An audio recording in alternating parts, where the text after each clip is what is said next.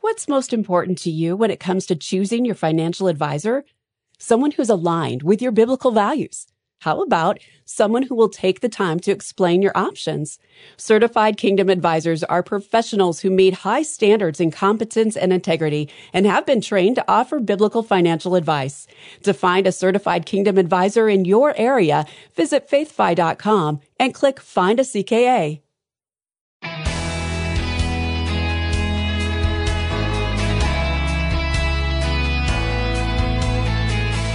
Have you ever wondered what God's plan for the economy was before the fall?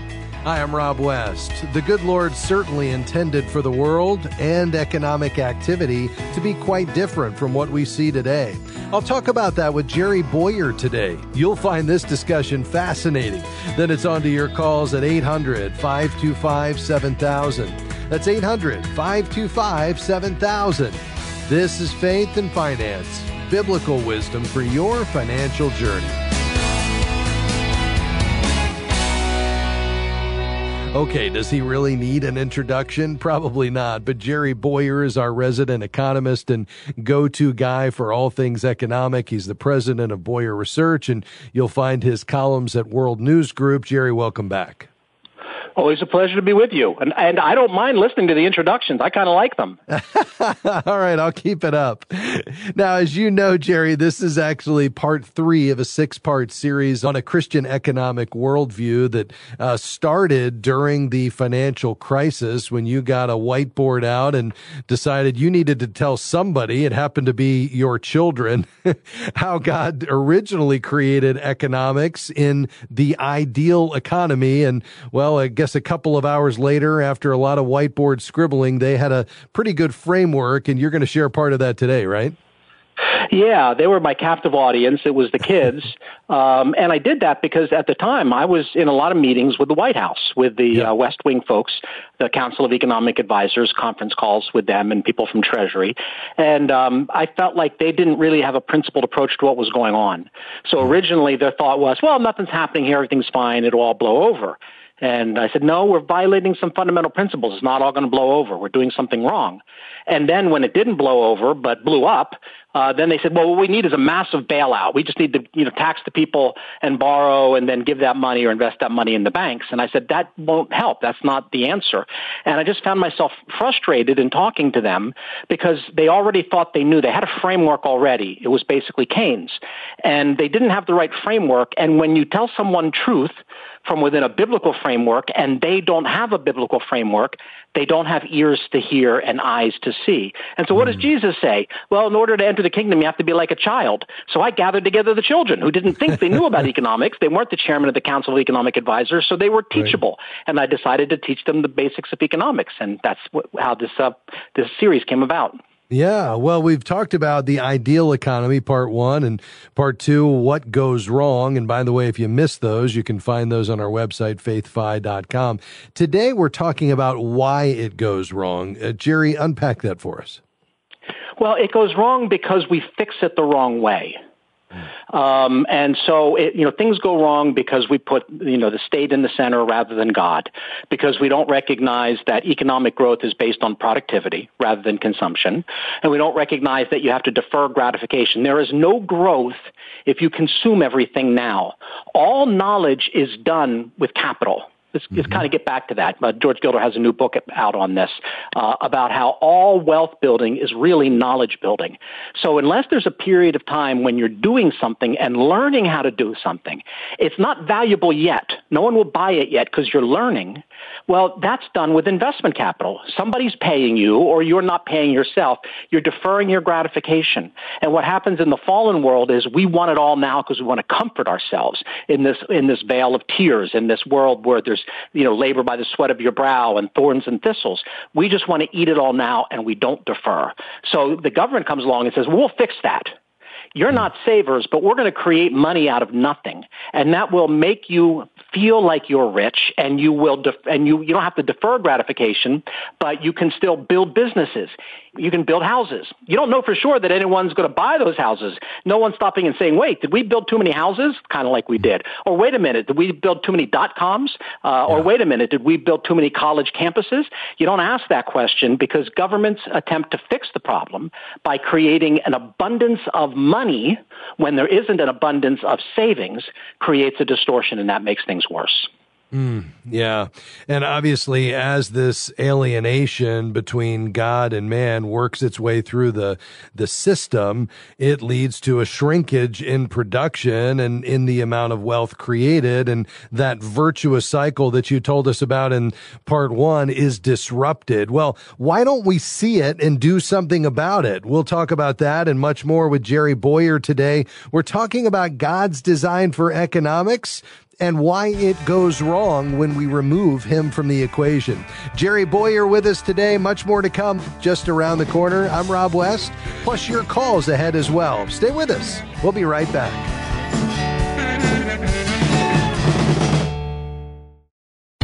We are grateful for support from LightPoint Portfolios, which seeks out family and faith-friendly investments for 401k and 403b plans, integrating faith values and fiduciary duty. LightPoint Portfolios offers retirement plans for a variety of organizations such as businesses, nonprofits, and churches, and we're grateful for their sponsorship of the Faith and Finance program. More information is available at lightpointportfolios.com. Absolutely free. We know you've learned to be suspicious of those words, but really, you can get biblical financial wisdom delivered to your inbox each week absolutely free. Articles, videos, podcasts, and special offers on biblical resources. Nearly 60,000 people receive our free weekly wisdom email, and you can too. Create your free FaithFi account by going to faithfi.com and click Sign Up to begin receiving weekly wisdom in your inbox. Great to have you with us today on Faith and Finance. I'm Rob West. Joining me today, our resident economist, Jerry Bowyer. We're talking about a Christian economic worldview. We're in part 3 of a 6-part series talking about God's design for economics and wealth creation. In part 1, we described the ideal economy. In part 2, Jerry described what goes wrong. And today, we're looking at why it goes wrong. And Jerry, you were unpacking that before the break. I guess my question is, why don't the people in charge of things see this problem, this breakdown, and then do something about it?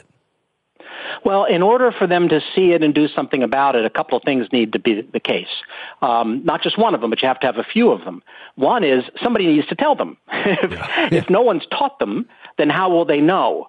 If no one's taught them about God and the design of the economy, the design of the universe, if no one's walked them through the creation account, but you don't just stop, because that kind of ends on the curse, but there's a promise of redemption. Then we get redemption later in the Gospels, and we see the whole arc of history, from garden to city in the Bible. If no one taught them that, then they won't know it. If the church doesn't teach biblical economics, what do we think? The masters of the universe, the people at the Davos meetings, that they're going to teach themselves biblical economics? No. Well, so they have to be taught, but they also have to be willing to overcome the natural bias of people who are part of ruling classes, which is to be God. Normally, most of my life, I've lived in neighborhoods that are, let's say, lower middle class, et cetera. So my friends, fellow church members have not been members of elites for the most part. They're not tempted to think that they're like the gods of the world. That, poor people, middle-class people, we have our own temptations, but there's a particular temptation of people who are at the top of the state or at the top of giant corporations or at the top of giant foundations, which is to, they don't trust that God exists. So they're going to play the role that the Bible gives to God and control everything and save the world from whatever they think is threatening the world, global warming or overpopulation or whatever. So they have to overcome the natural pride of being a member of the ruling class to say, as much as I feel like I'm powerful, I have to acknowledge that I'm really weak. James says, let the brother of high status exalt in his lowliness. Well, that sounds weird, but they were in fact lowly. The people at the top in Jerusalem, we read about this in my book, The Maker versus the Takers, they felt like they were in control, but they were about to lose everything. They can't control the world. They're not big and strong enough. So first of all, the church, it doesn't have to be necessarily the ministers. The church is all the people of God, although I think ministers should do it too, should teach biblical economics. They should not just teach it to members, but they should proclaim it to the nations. And then the rulers of the nations can either disobey, crash, and then we can explain this is why it happened, or they can repent and obey. So why don't they change? Because we didn't teach them. And because it's hard for somebody who's wealthy and powerful to put themselves in a humble role and submit. Yeah, interesting. Well, Jerry, obviously one of the fundamental breakdowns that occurs in this is understanding the relationship, God's design for the relationship between man and his creation, and that human beings are a blessing, not a curse, and that we're to be productive. But this humanistic worldview of economics undermines that, doesn't it? It does. It sees mankind as some random thing that happened. The world kind of came up with us randomly through Darwinian evolution. And for some people, it's like, well, that's okay. And for other people, no, humanity is a cancer on the earth. And Gaia, the goddess, is angry at us for our, modern economy. And there's a constant sense that, well, there's too many people. The earth can't handle all these people. Well, the Bible said to fill the earth with people. So I'm sorry. I mean, the zero population growth people are directly at odds with Moses, who's speaking with the authority of the Holy Spirit in the Torah. Fill the earth and subdue it. So the revolt against the biblical view, and by the way, the people who are doing it know it. Some of these articles in the 60s and 70s, they go back to the book of Genesis and they say, this is where Western civilization went wrong. The idea that we're supposed to fill the earth and subdue it. By embracing that idea, we came up with modern technology, and modern technology is all the bad things in the world. And you know how I know modern technology is so bad? Because people tell me that on Twitter. They tell me that, electricity is bad and the technology is bad. They tell me on Facebook. They tell me on cable news. So they're in kind of a parasitic relationship with modern technology. So the Bible tells us to fill the earth and subdue it. The inverse is we are not to fill the earth. We're to leave as small a footprint as possible. We're to change as little as possible. We're to leave things untouched, unsullied, pristine. Well, that's the opposite of the biblical worldview. And to the degree that we've turned from a biblical worldview, our economic growth has largely slowed down. And our economic growth over the past couple of decades has largely been sort of things that we're addicted to, like streaming services and online gambling and social media, not the actual filling and subduing the earth stuff, like energy and transportation and agriculture, the actual physical world. So we're really, as my friend Peter Thiel says, we're really not growing much anymore. We're growing in ways that aren't very healthy. Well, I think that goes back to rejecting a biblical view that we're supposed to shape this creation to go. The Bible begins in a garden and ends in a city, and that's where we ought to be going. And this obviously has been accelerating in the 20th century, largely because of the foundation under this, rejecting God at the center of economic design and replacing that with modern economics, which comes from John Maynard Keynes, I guess, right? It does. And for John Maynard Keynes, growth causes inflation, so we don't want too much of it.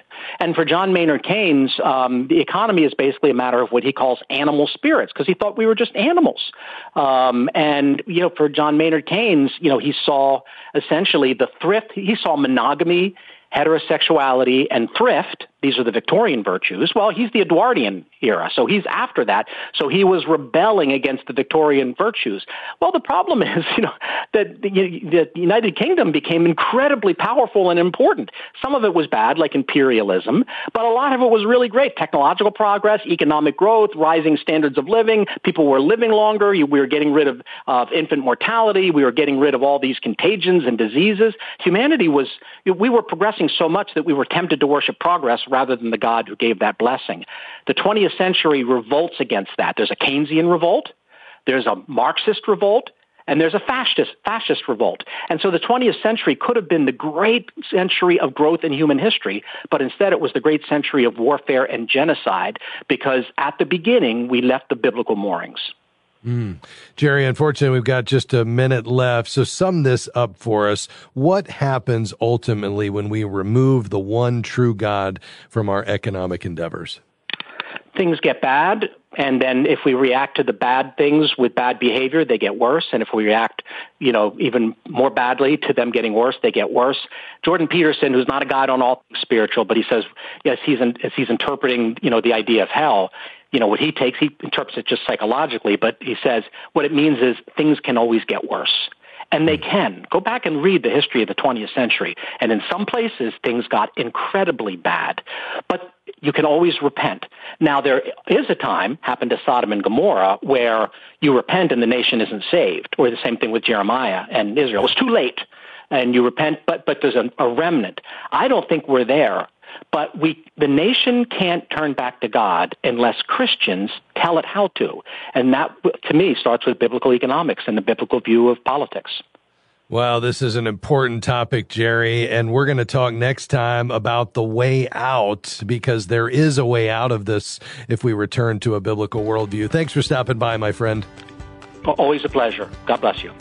That's Jerry Bowyer, our resident economist. Much more ahead on Faith and Finance. Stay with us.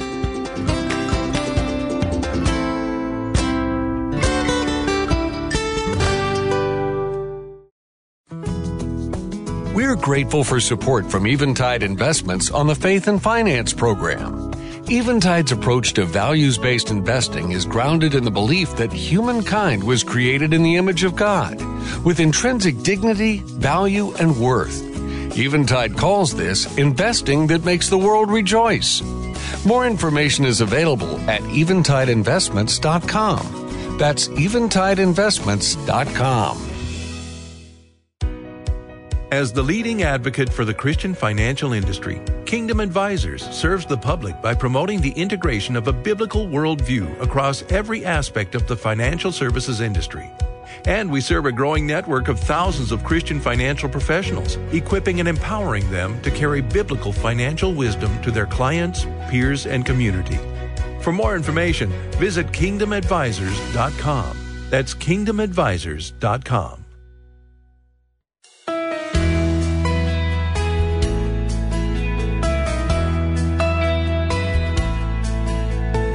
Welcome back to Faith and Finance. I'm your host, Rob West. The number to call is 800-525-7000. I'm looking forward to hearing from you as we take your calls and questions from across the country. In fact, let's head to Cleveland. Hi, Jeff. Thanks for being on the program, sir. Go ahead.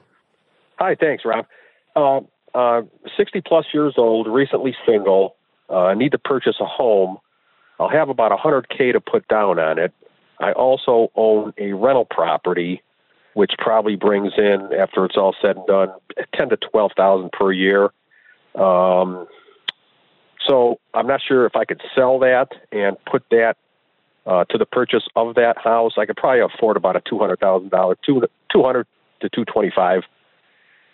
Not sure if I should hang on to that rental property and collect the rent, or sell it and use it for the proceeds of the house. Yeah, let me just ask you a few questions, and I'm happy to weigh in. You said you have 100 to put down, correct? Correct. Okay, and so that would leave you a mortgage of somewhere around $125,000. And you say, do you think that will work in your budget at current rates? Yeah. Or I guess the big question is, do I ditch the rental property? Could probably get about probably 120-ish for it. Yeah. It's free and clear at this point, obviously. Right. Well, it sounds like if it's a wash and you're getting $10,000 to $12,000 a year out of that house, and you could basically take that income and cover your mortgage. Now all of a sudden you've got two pieces of property that are appreciating. And I love the idea that you're diversified, in asset classes. Do you have some retirement assets in the stock market? I do. I got a pension coming at 65, so it's about another year and a month.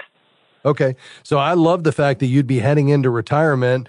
You'd have a relatively small mortgage at $125,000. I realize rates aren't great right now, but given the cash flow you've got on this other property, I think keeping both of these properties, one you're living in, one that's a rental, especially if the rental's covering the mortgage, the debt service on your new primary residence, that just feels really good to me, especially given the guaranteed income you'll have when you hit retirement.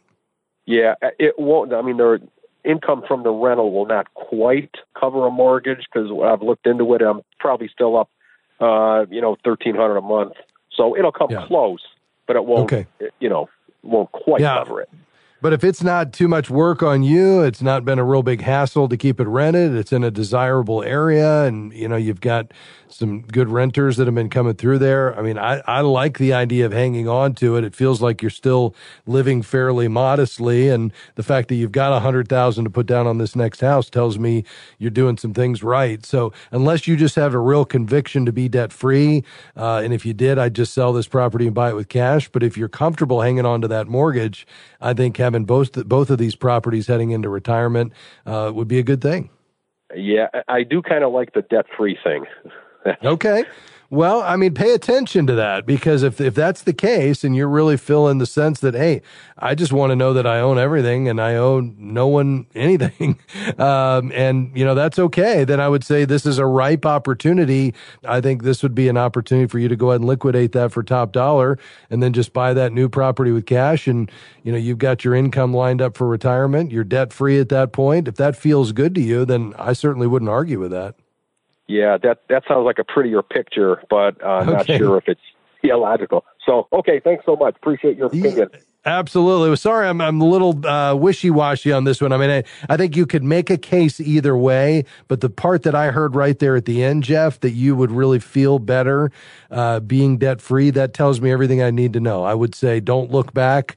Sell that property, buy it with cash, and honor that desire that you have to be debt-free. So I'm on board with that here at the end of our conversation. Thanks for being on the program today. Takrisha in Miami, go right ahead. You're on the program. My question is, I need to purchase a new vehicle, but I'm debating if I should purchase a 2019, which is within my budget, or wait a couple of months and get a 2020 and hope that vehicle would drop down and now be in my budget. Yeah. So I guess I'm a little confused, though, in terms of, have you already identified the cars, or are you just talking kind of generally here? No, I've identified the cars. All right. And you believe you're hoping that if you wait a little bit longer, the 2020 model, the person who's selling it as a used vehicle, that they're going to lower the price because the new model years are out? Correct. Mm-hmm. Okay. Yeah, I probably wouldn't take that approach, because if it's priced right, it's going to be sold out from under you while you're waiting. So I would probably prefer that you just determine how much you can afford in your budget, and then just buy, the best car you can based on the reliability, the safety ratings, but also, of course, the price point. And then you're going to want to get it checked out by a third party. I would also, once you kind of narrow it down to what you want to spend and what make and model you're looking for, just really scour the country. I mean, the last car I bought it 3 states away. I saved thousands of dollars by buying a plane ticket, flying in, spending the night, picking up the car the next morning and driving it home. So just be willing to travel. But I wouldn't necessarily just kind of sit on the sideline waiting for the new model years to come out, because, again, if this car is priced appropriately, it's going to get sold. And if it's not, I wouldn't count on necessarily this used car owner to drop the price just because the new model years are out. So I would go ahead and proceed with your purchase. I would just look for, as new a car with as low a mileage as you can get that fits your budget once you've decided on the make and model. I guess because when I went on the website, it's the pre-owned certified, and they had a lot of choices, a lot of cars. So it wasn't like it was just one car by one person that's being sold. Yeah. No, that makes sense. I guess the way I would approach it, though, is, do you feel like you've narrowed it down to the make and model you truly want? Yes. Okay.